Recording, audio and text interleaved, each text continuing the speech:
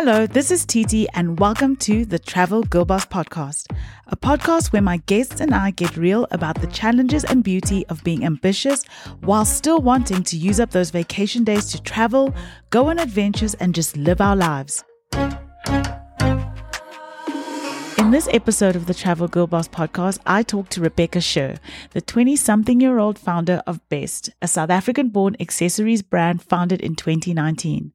Recorded just after Rebecca shared with the world that Best was launching in 13 European countries, the conversation we had covered everything from the challenge of challenging your own self-doubt, the concept of reframing failures into lessons, how she took Best to Europe, and of course, why she travels. So Rebecca, I'm just going to jump straight in. I was reading one of the most recent blog posts on the Best website where you spoke about your global expansion, which is incredibly exciting.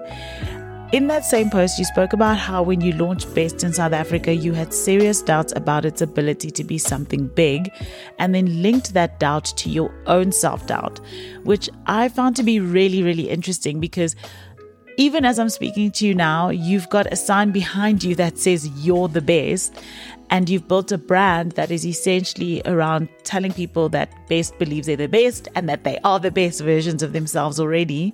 So I guess my first question is just a check-in question.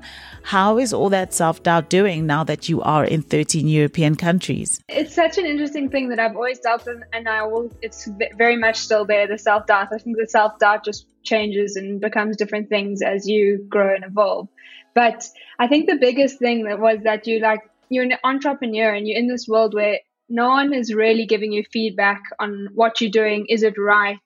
There's not many people, there's not a book that's telling you exactly what to do. So I think this process has always been a bit of trial and error, doing something, getting feedback and hoping you're on the right track. So from that perspective, it really felt like a lot of the time you don't know what you're doing. And that's where the self-doubt comes in. But it also comes from, and I think it's a journey that I've dealt with all my life, where you're trying to be a perfectionist. You're trying to make this brand be the best version of you and yourself. And what you're trying to put out there, you want it to be the best. And your standards for yourself are often higher than your audience and the people that are getting a hold of your brand. So I think it was a journey of really understanding that you can actually do this and I'm still there. Even since launching in Europe, you just actually need to get down and do it and see that you actually are capable of more than you think you are, and that everyone out there is equally much figuring out what they're doing and what's happening in the world. Yeah, it felt like I mean, that's mainly it. Is it's like you got to get down and do it. Can I ask, why did you feel like you wanted to share that? Yeah, and I think that goes down to this idea that everyone's out there on Instagram putting out what the world perceives as their best, and everyone's life's going well, and no one really sees the challenges and how difficult it is to really put yourself out there and be the best version of yourself. And I think that's where the brand messaging comes in. It's to say that you've got absolutely everything you really need to be the best. Like I did to start Best, I had all the tools, but it's just about believing in yourself and actually understanding that you actually can do it.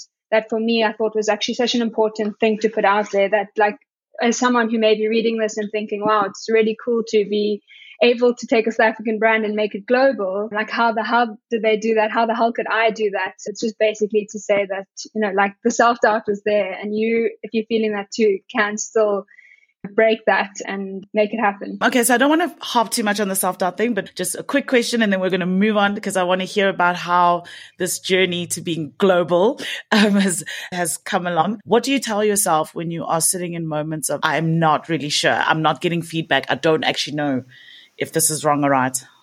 I learned someone actually said this to me early on when I used to do something, and naturally you're failing all the time. And failing is obviously how you're framing the failing, whether it's actually a true failure or it's a failure in terms of what the standards you put on yourself. But it was this idea that no one's teaching you to be an entrepreneur. There are books out there that can teach you to do it, but obviously the most learning comes from actually trying and failing, and looking at it and reframing the setbacks and all the challenges that come, which are absolutely constant. That it's school fees. So you're paying the price that you would have paid to go to university to learn XYZ and to not potentially make mistakes. You're learning that through your entrepreneurial journey. So whether that's through actual financial setbacks, because you've now, not put money in the right place and the usual things that come with learning. It's actually reframing it. And I think that's often the biggest skill I find, and it's a skill that I'm still trying to learn, is this idea of reframing. And it's actually a thing that I always practice with my therapist, because you come into a session with if I go to a session with my therapist, I'm like, this is the problem.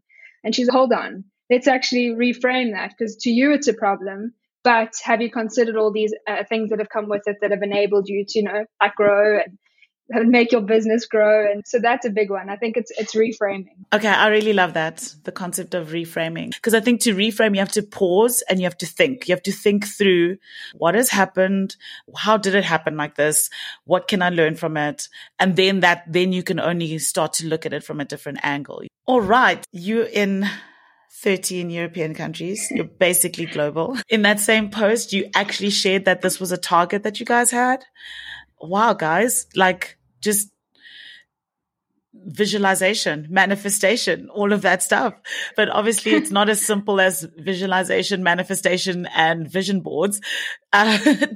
Take us through it, because 2019, you start this business, 2020, pandemic, 2021 pandemic still.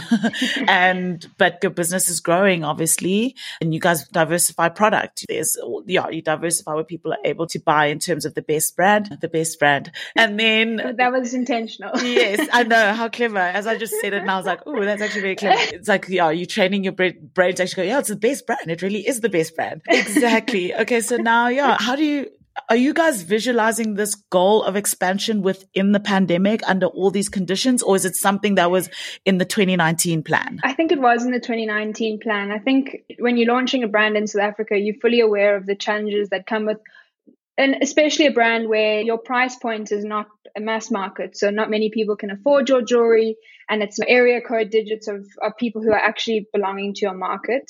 And that was always like a reality where you're marketing to a very small market, and the potential for growth, although in your head you're hoping that it's big, you're obviously always aware that if you were to be able to get global, that you can 100x hopefully, I mean, who knows, but you 100x what you're doing here. So it was always in the back of the head, like, maybe this is something that we can do. And then on top of that, I always have been identifying with brands globally, like Glossier, Outdoor Voices, Billy, like from very early on. These brands and their stories are something that I've been following, with huge inspiration, and looking at them and thinking maybe Best could be up there or part of those brands. And I think how we shaped and branded Best was definitely definitely inspired from those brands. But so I think global was always in the back of our heads, but I think the biggest catalyst was, one, obviously launching and realizing what you're dealing with in terms of market. And then two, getting feedback from people like, wow, this brand is, and it's all testament to Daniel Tingchong, who's the brand designer, who's really allowed this brand to be a global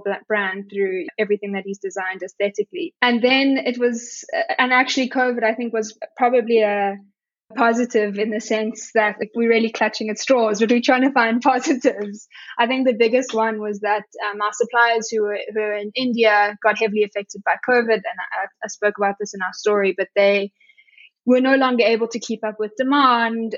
Quality was dropping, lead times weren't being met. So really, we quickly realized that the success of your business entirely relies on your suppliers and what they're able to deliver and how they're able to deliver. And it forced us to think, maybe we need to look for other suppliers. That was the biggest one. And then it was like, okay, and if we do want to be a global brand, what does that look like in terms of suppliers? Is it that realistically, in order to, and this is how it has been set up, but when we're looking at how other brands do it, Glossier is based in America, but they have fulfillment in Europe. How does it work? So the manufacturer would send the stock to the fulfillment warehouse, and then they manage your back end and send your orders out, which is how Best Europe is currently structured. But I was so aware of that. In order to get to that level where we can our suppliers can send stock directly to the manufacturer, and we can be rest assured that the quality is perfect, and I don't have to personally check everyone and make sure it's all great, then we really have to have the best possible suppliers. Otherwise, you're wasting your time. So it was that, coupled with now these suppliers that we had in India being like really difficult to work with, that I thought, okay, we need to actually start looking for someone else. And I started looking at brands, jewelry brands overseas that are like really killing it. And they often allude to, where their suppliers are. They never say who they are, but where they're based and the boards they belong to. And through a lot of process of elimination and some serious searching, I managed to find these manufacturers in Thailand, reached out to them, and they were like, basically, we don't have capacity for you because they are a very big manufacturing arm. And we just felt like no was not the answer. Can we just have a call with you and let's see, maybe you can help us? And we built some good rapport, and they took us on and they were going to manufacture for us. So we started the process of recreating the styles we had here over there. And the biggest distinction between this manufacturer and the Indian manufacturer was that they were able to make everything out of recycled gold and silver, which also for us thought, now this is the opportunity to really be able to go global, because brands over there, if you're not playing in that game of sustainability, you really may not stand a chance. So all of these things are like clear signs that actually maybe we can be global. And we allowed ourselves 6 months in South Africa to test the supply chain. So to have the stock sent to South Africa and do a test to see, are any defective? Are there any issues? And then we were rest assured, after back and forth sending, sticking to lead times, that we knew that we had like a serious manufacturer that allowed us to now do what we needed to do to get global. Wow. Okay. But it does feel like even along the way, yes, obviously you had it in your 2019 vision, because I think you make a valid point. I think at the price point and the brand level that you are at, you were going to reach a cap in terms of your market and who you were going to be selling to and speaking to. So it was always good that you had in your head that this has to be for more than just people in South Africa. But it also does seem like things along the way. And I suppose that's why you're saying COVID was a little bit of a blessing, because it might not have exposed some of the issues that you probably would have experienced down the line with your manufacturer in India had COVID not happened and you'd had to re-look and reassess. And another big blessing for COVID, because of COVID, was that South Africans were forced to trust e-commerce. I think we are miles behind the rest of the world in terms of e-commerce and people's ability to trust that if you're going to order something, it's going to arrive on time and it's going to be to the standard that you see on the site. And I think we were all forced to shop online. So that was another blessing. I think the business grew because of that too. That's so true. I've been speaking to a lot of people about COVID, especially people who've been running their own businesses or who have been in business. And it's interesting now what people are able to look back on and go, what if some of these things didn't happen? Some of the spikes in, innovation in this area wouldn't have occurred when it comes to my business. I know now we can sit and reflect positively, but whilst you were in it, because you guys weren't an essential purchase. No, we were closed. What was happening? Like, what was going through your head at that time? I must be honest, this is when that self-doubt that we spoke about earlier was at its peak. And there were definitely moments where I was like, should I get a full-time job?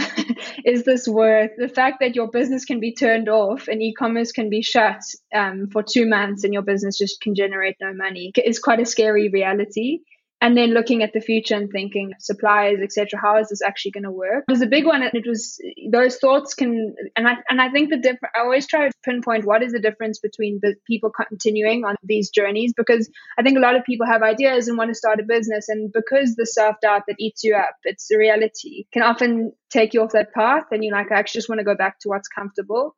I think the difference is being able to know that, or being willing to risk it. And I obviously have the huge privilege of not having kids and not having responsibilities, where I knew if you do risk it and things really go pear, it could be a disaster. But in my case, I knew that the reward could have been greater than the risk of it not working. So a lot of reframing, as I spoke about, happening there, but like to try just push on. And at the time we brought out some scrunchies, which have now become like one of our second bestsellers. We sell them like crazy. So they supplemented a lot of the losses that came with our supply chain issues. And I guess also those small products that you bring out to a market that can now afford your product because it's a slightly cheaper product also then just helps boost your confidence that you actually can sell and there's people buying, although the values are less. Yeah, strategies like that just to try boost your confidence. Okay, because I did ask about what were you feeling, but there's a sense that I'm getting that there's some things that you work through your brand. I don't know so if you're feeling like a little bit of self-doubt, you're like, okay, if I try this and then it works, but if I try it in the brand and it works, then I'm doing good. Rebecca, you're doing good. You know what you're doing. You need to keep at this. Don't give up, which is I don't know if I'm reading that No, you correctly. spot on. You spot on. I think I'm so linked to the brand. And when I first started Best, I was very behind the scenes. I was like, I'm happy for no one to know that I exist and for this to be a big. And I think that partly that was because if the brand fails, you don't want it to be a reflection of your own failure. It's a lot easier for it to be just a business out there that failed. And I quickly realized that, like, and it comes out of nowhere. It doesn't come out of nowhere. It was the brand messaging was created by me, and it obviously stems from a yearning that I felt to try be able to be your best self and to really just put yourself out there and be the best version of yourself in whatever way that could be, and fail, and all the life things that get thrown at you are part of it. It's all encompassed in the brand. And so it's definitely linked. And I realized that the more as the brand grows, I feel growth in my own, all the troubles that come my way. I feel like I'm equipped with more skills to deal with it. And as it happens, it links the brand even more. I mean, I was actually meant to start with you giving me an overview and people about your career journey, how you got here. I know you've got your about section on the website, but how did Rebecca herself get to this point where she's like, okay, so I'm not going to do a 9 to 5. I'm not going to do this other thing.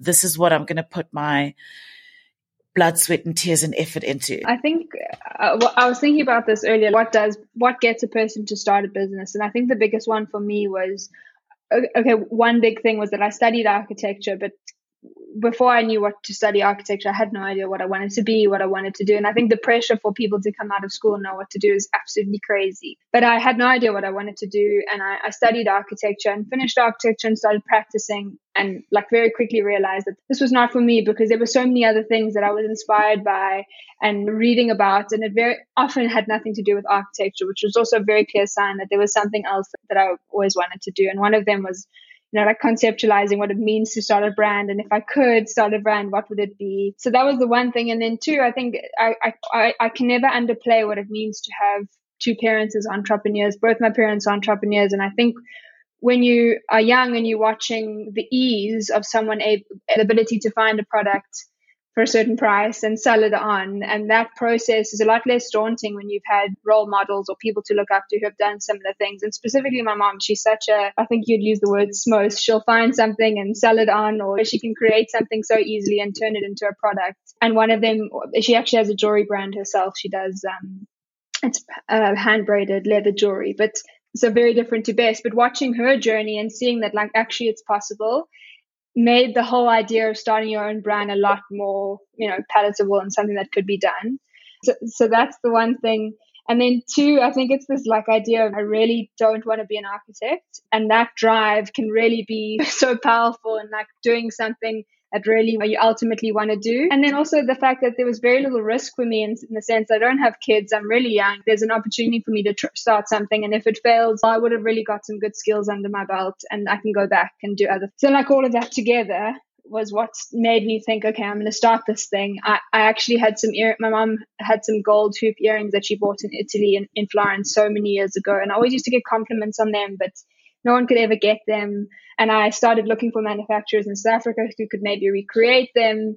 I had an idea of all this jewelry that I wanted to make, and I'm obsessed with jewelry. So I thought it was a good link to if there's a brand I want to start and I really love jewelry, maybe I'll start a jewelry brand. And yeah, I started looking for manufacturers. There were no manufacturers in South Africa who could make hollow jewelry. And I was like, man, maybe there's a gap in the market here for finding really good quality hollow jewelry that's big but light, and yeah, that's where it all started. I love that you mentioned the things that set you up to believe that you could, because you're right. I think being around some entrepreneurial energy, watching your mom also just be like, let me see if I can do this, and then she actually does it. It goes, okay, this is possible. Because if you didn't have that, you still might actually be an architect right now. So I had my boyfriend at the time has become on to be a co-founder in Best.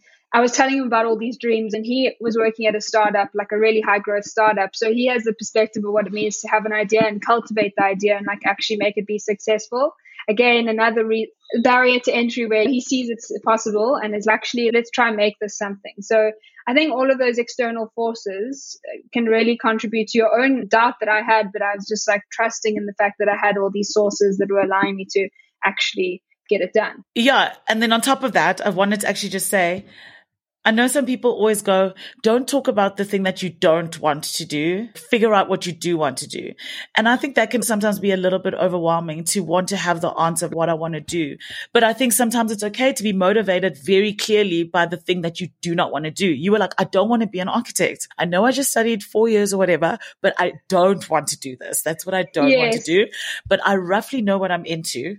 I don't know if I fully want to do it, but I know what I don't want to do. So at least that takes that off the table. Yes, exactly. It's like the process of elimination. Exactly. I can be motivated by not wanting to do that thing. Yes. And I can use that as a driver to make this other thing work. So how is it like being in a partnership business-wise with your boyfriend?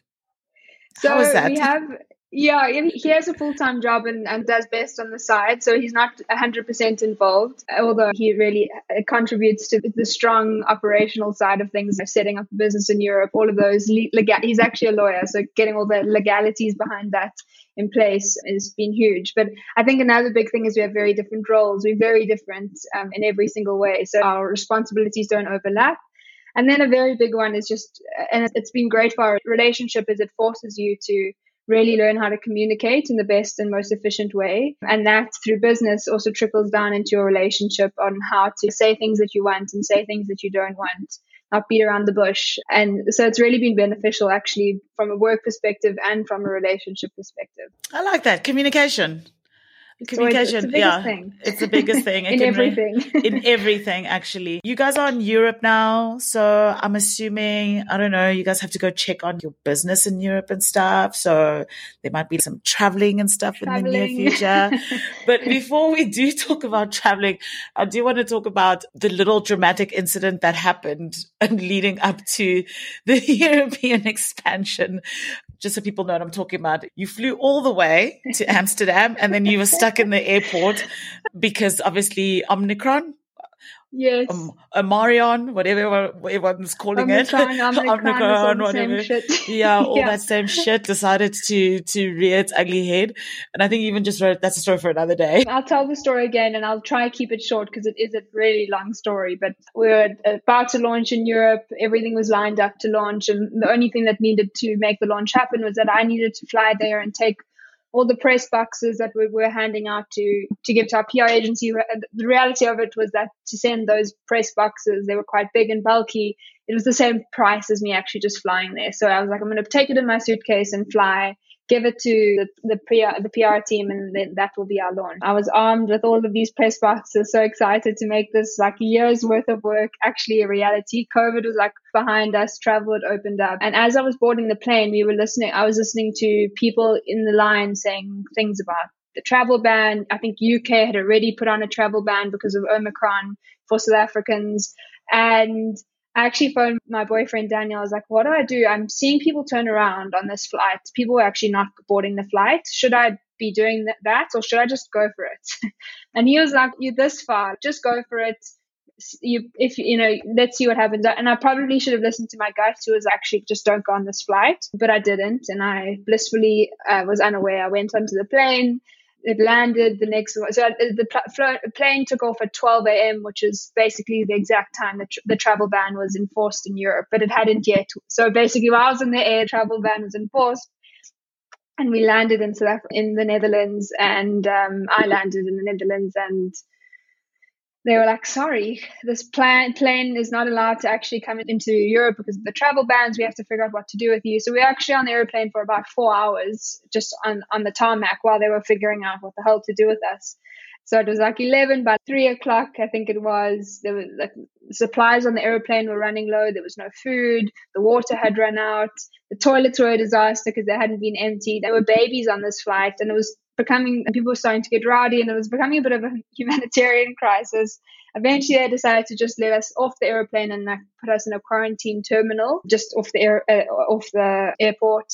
And everyone arrives in there. There's about 600 of us on that plane, and they tell us that we have to get a COVID test, and the results of the COVID test will determine whether we can go into Europe or whether we can, or if it's positive, you have to go into hotel quarantine. And all of a sudden, everyone rushes to the booth to get their COVID test. And then the announcement is made, don't rush. Everyone is going to go in and out at the same time. So there's no point in trying to be the first in line to get your COVID test. So I, person who absolutely hates queuing, was like, I'm going to sit, relax.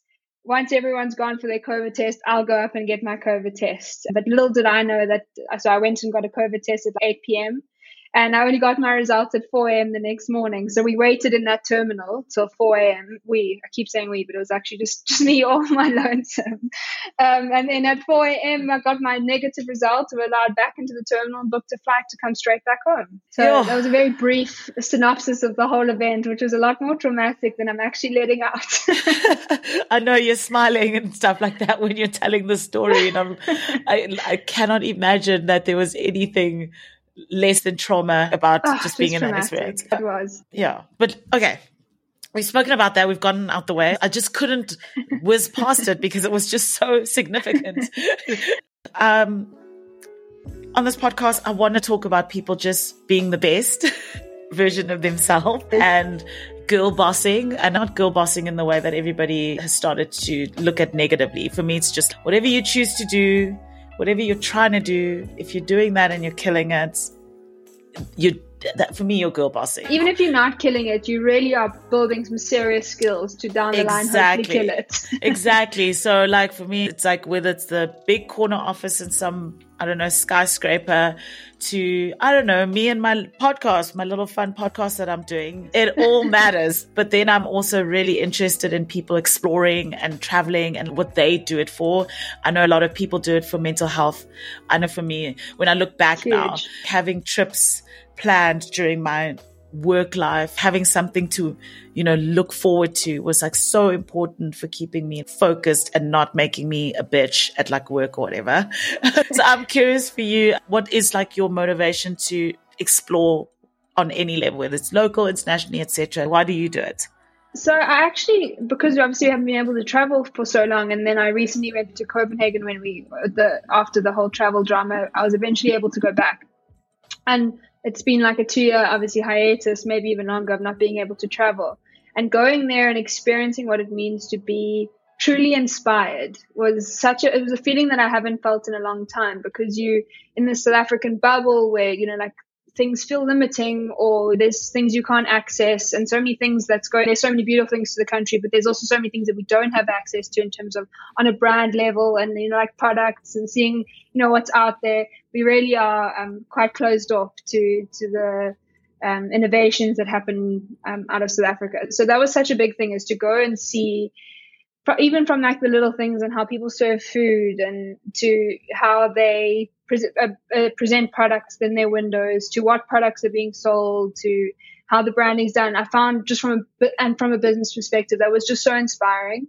And it really gives you a new eye to how to do things and what can be done. And that really gives you this idea that the sky's the limit. And I think that's the biggest thing for me, is that level of inspiration that you really struggle to get from your daily life. And I try my best to be inspired every day, but damn, it can be really hard. So that's the biggest thing. And seeing fashion, when I see all these people dress differently and how they live their life, and I just find it so intriguing. I could people watch overseas forever. I love that. I think for me also, besides the personal mental health part of it, just being inspired. A long time ago, friends of mine and I started a thing called the Weekend Social, which was a daytime brunch party. And the inspiration for it was a daytime brunch party in New York that we attended. We had such a good night and kept commenting, why don't we have that in South Africa? Then when we got back home, we're having a catch-up lunch and everyone was like, how fun was that? I really wish we had in South Africa. And then we were all just like, why don't we just try and do it? Let's just try and do it. It's a simple idea. Worst case scenario, we attend and all of our friends attend and no one else ever attends, but at least it was something fun that you were able to try. And I'm sure lots of people attended. Eventually it ended up being one of those where you look around and you go, I don't know anyone here, but okay. Okay. So Copenhagen, I loved it. Scandinavian design, just everything that was happening there. I was so into it, but massively expensive. What thing did you discover there? I know like when you spoke about how they serve food or just things like that, what things do you remember that you're just like, whoa, that's amazing? I was so taken aback by this, like, I don't know if you can say like this higher level of existence that came with like everyone there, from everyone that I saw, whether it's from dressing incredibly well to eating food that's like organic and like from the farmer's shop down the road. And there's this like true community and societal living that I think happens in a place like that. It's allowed, it can easily be because it's such a homogenous society and it's so small. And it's like a small pinprick on the map. So I think they get away with like really making absolutely every facet of life in Copenhagen just amazing. It was so amazing to see that. And then also to see the fashion and just like every single person dressed impeccably and dressed not just to my kind of dressing. Like it almost felt like I was in my type of ideal world going there, from how people dress to the food to the design. It's like I've always been totally inspired by Scandinavian design throughout my life. It's always been something that I've looked towards. So to go there and see it just be second nature and to see people living so well and so happy. There's a real happiness that comes with that society. And I think it is voted like the second happiest nation in the world. And I think it probably comes with that homogenous idea and that everyone's a little family in Denmark. But yeah, it was so cool to see. And the fashion was I was blown away. And then any other destinations or places that you, number one, have been to that you absolutely love or want to go to? I know Japan is on my list. It's up there. I think actually it's number one on my list. We seem to have very similar tastes in travel destinations. Japan is number one up there, but I always say the time I choose to go to Japan, I have to be armed with so much money. One, because it's expensive, and two, because you're traveling all that way and you really want to be able to live and like actually spend 2 weeks traveling. And I think that comes with an insane budget, but it's on the list for hopefully soon. Hopefully the best Europe takes off and I can be in Japan. You took the words right out of my mouth as to why I haven't gone to Japan yet. I need to be loaded because I do not want to half-ass an experience there. It's not going to happen. I want to do every single thing and I want to do it properly. And buy everything, because I think the food, the fashion and food there's also is insane. So you want to be able to like really live.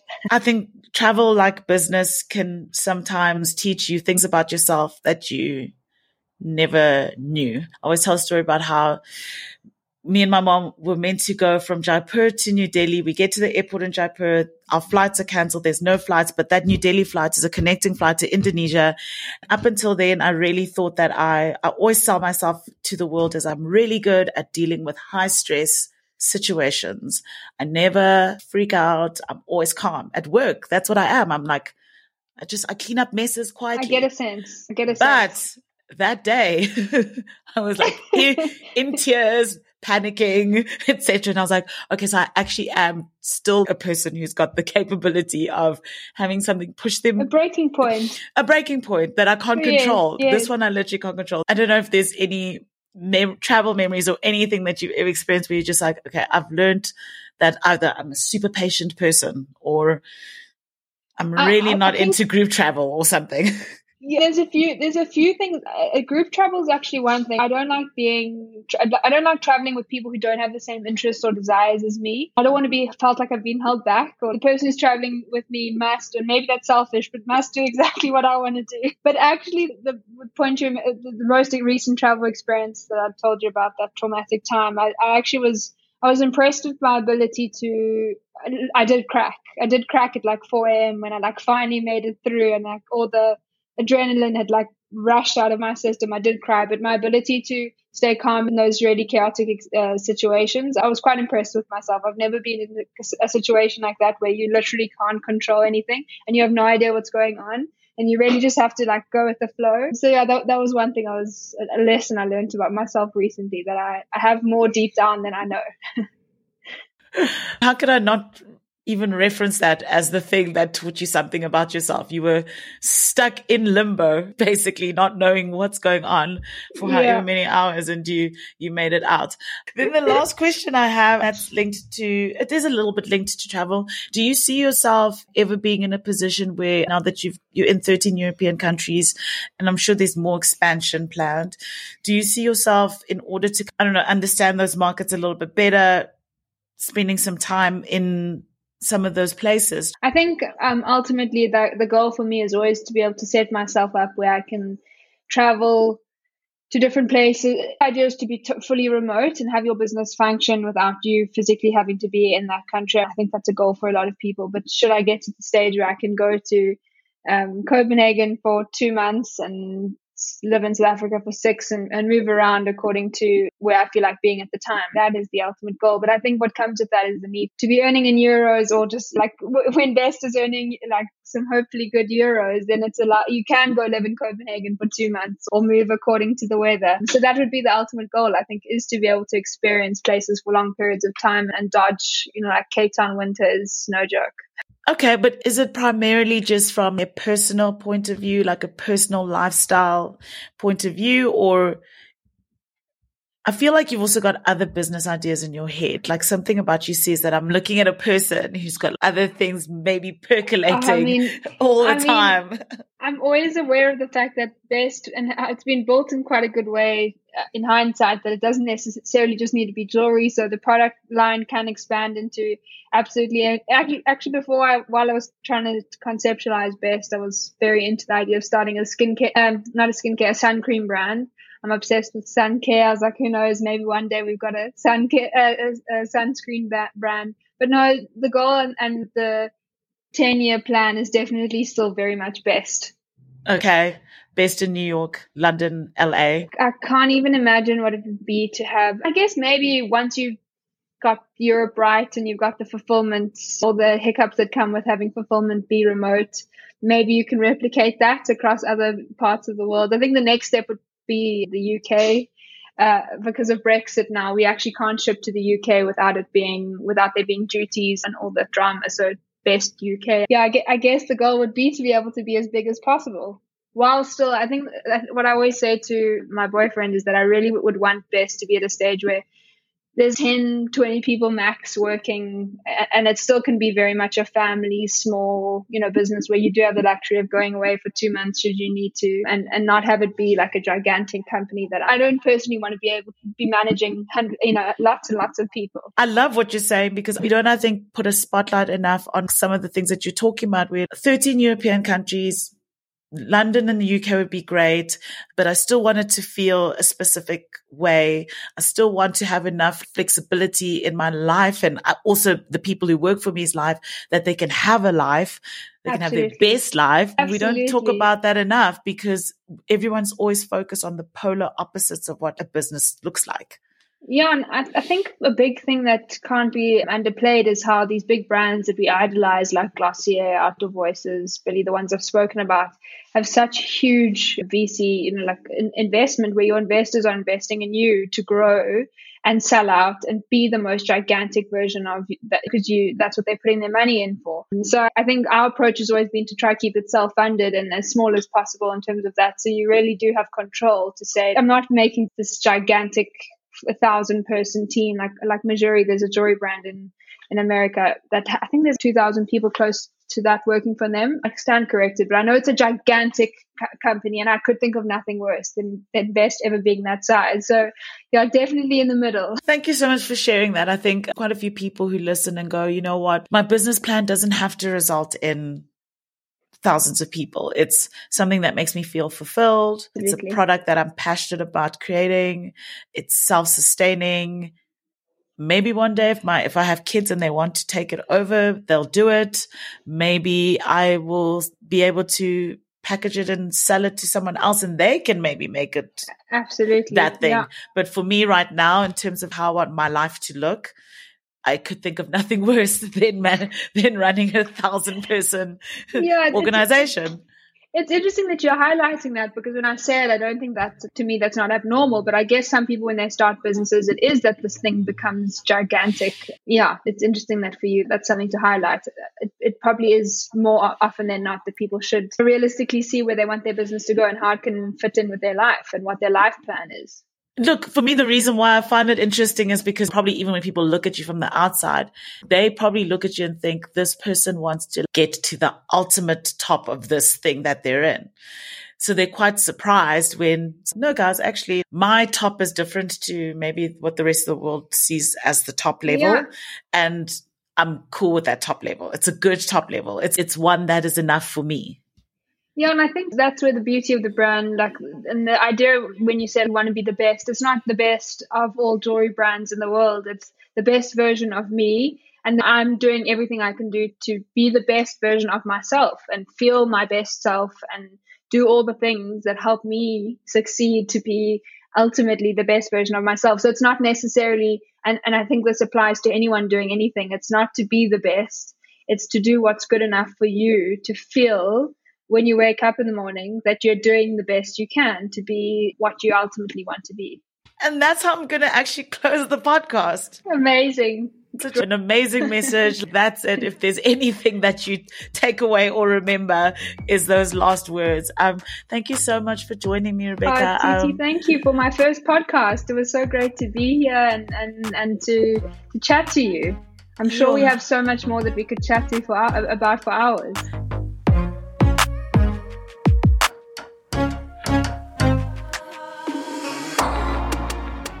Thank you so much for joining me in this episode of the Travel Girl Boss podcast. Please make sure to follow us on Instagram. That's at Travel Girl Boss podcast.